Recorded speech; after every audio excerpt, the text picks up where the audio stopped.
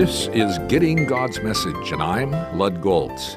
Psalm 119 is the longest chapter in the Bible. It is located about in the middle of our Bibles. The Bible is referred to in virtually every one of the 176 verses. This would be a good chapter to meditate on as the rationale for this program, Getting God's Message. The benefits one receives from reading and meditating on the Bible are enumerated in many different ways.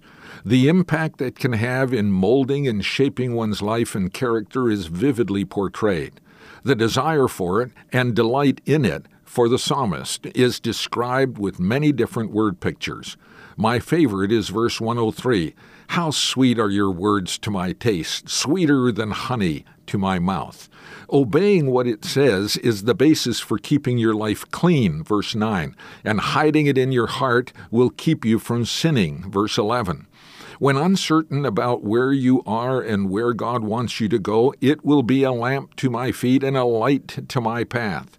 It is true and trustworthy. It makes you wiser than your enemies, gives you more insight than all your teachers, and more understanding than your elders. When we go through times of suffering, God's word sustains and encourages. The psalmist testifies in verses 92 and 93, "If your law had not been my delight, I would have perished in my affliction. I will never forget your precepts, for by them you have preserved my life." No wonder he declares in verses 164 and 65, "7 times a day I praise you for your righteous laws. Great peace have they who love your law, and nothing can make them stumble."